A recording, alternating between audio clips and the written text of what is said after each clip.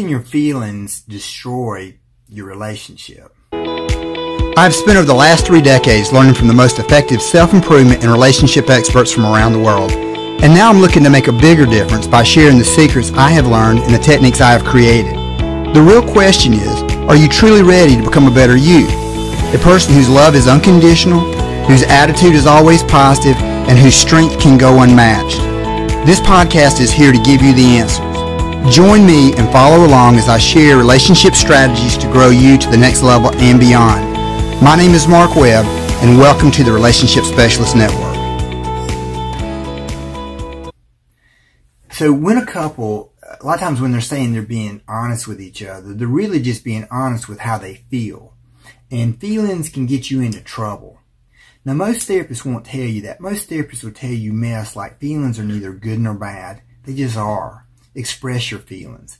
You're not going to hear that from me. Having worked in a private psychiatric hospital for 19 years, I learned feelings can get you into trouble. Primarily, I'd worked with people who had been suicidal. They had just tried to kill themselves, so they were about to. And their feelings were telling them, nobody cares about you. Life is pointless. So they would come to the conclusion, I should go kill myself. But you would never tell somebody, no matter how bad their life was, you wouldn't go, yeah, that's a good idea. You should probably go kill yourself. Would you? No. But their feelings told them it was so. So see, sadness can get you into trouble. Fear can get you into trouble. Anger can get you into trouble. Happy can get you into trouble. And I tell that to some people, I go, how can happy get you into trouble? Some people get too happy and drink too much, and next thing you know, they're in the county jail with a DUI.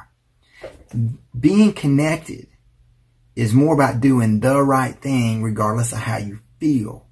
Do not let your feelings dictate what you do. That is a very common mistake. I will always have a job because of that, because people let their feelings dictate what they do. You know how to treat your partner with respect. You know how to treat them like a lady. You know how to do the right things. It's a matter of doing it regardless of how you feel. And so you want to make your mind up that you're going to set a certain standard for how you are, regardless of what your partner is. Like within my own marriage, I'm always striving to be somewhere between an 87 and a 92. And just so y'all can follow my math, 95 is my 100.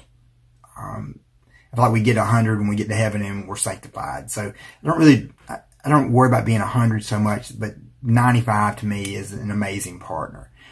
So I'm always trying to be somewhere between an 87 and a 92. I'm fortunate in that my wife, she pretty much always shows up at a 92, so I'm doing pretty good that way. But I want you to set a standard about where you're going to show up, and that you're going to maintain that standard regardless of what's going on, that you do not let your feelings dictate what you do. Now, you already know how to do this. Do you ever have days you don't feel like going to work? Sure you do, even if you love your job. What do you do on those days? You go to work. You know, why? Because you got bills to pay, responsibilities, people counting on you. You don't feel like it, but you do. Say if you've got little children and one of them keeps you up all night because they're sick, but then the baby wakes up, you know, next morning regular time. You don't yell into the baby's room, shut up and go back to sleep. No, you get yourself up. Now, you may drag through the room, but as soon as you're around the corner and you see their little face, you're like, hey, baby, how are you doing? Do you not? It's only in relationships that our feelings matter so damn much.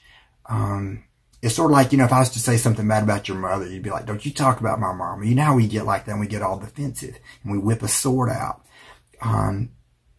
You don't let your feelings dictate what you do anywhere else. Why would you do it in your relationship?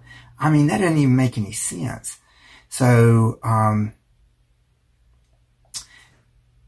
do not let your feelings dictate what you do. I just want to say that again. And then, like this 80-20 rule that I just covered in the previous episode, y'all know how to do that as well. You know, as long as you're doing right by your friends 80% of the time, you keep them. As long as your children are doing right 80% of the time, you know, you continue to feed them and put a roof over their head. Now, you know, if you've got older kids, once they hit 12, you have to lower that number to 60 so you don't kill them. But after all your partner's done for you, you're going to raise that bar to 100. You know, if you're not perfect, I'm going to call you on it. I mean, that doesn't even make any sense.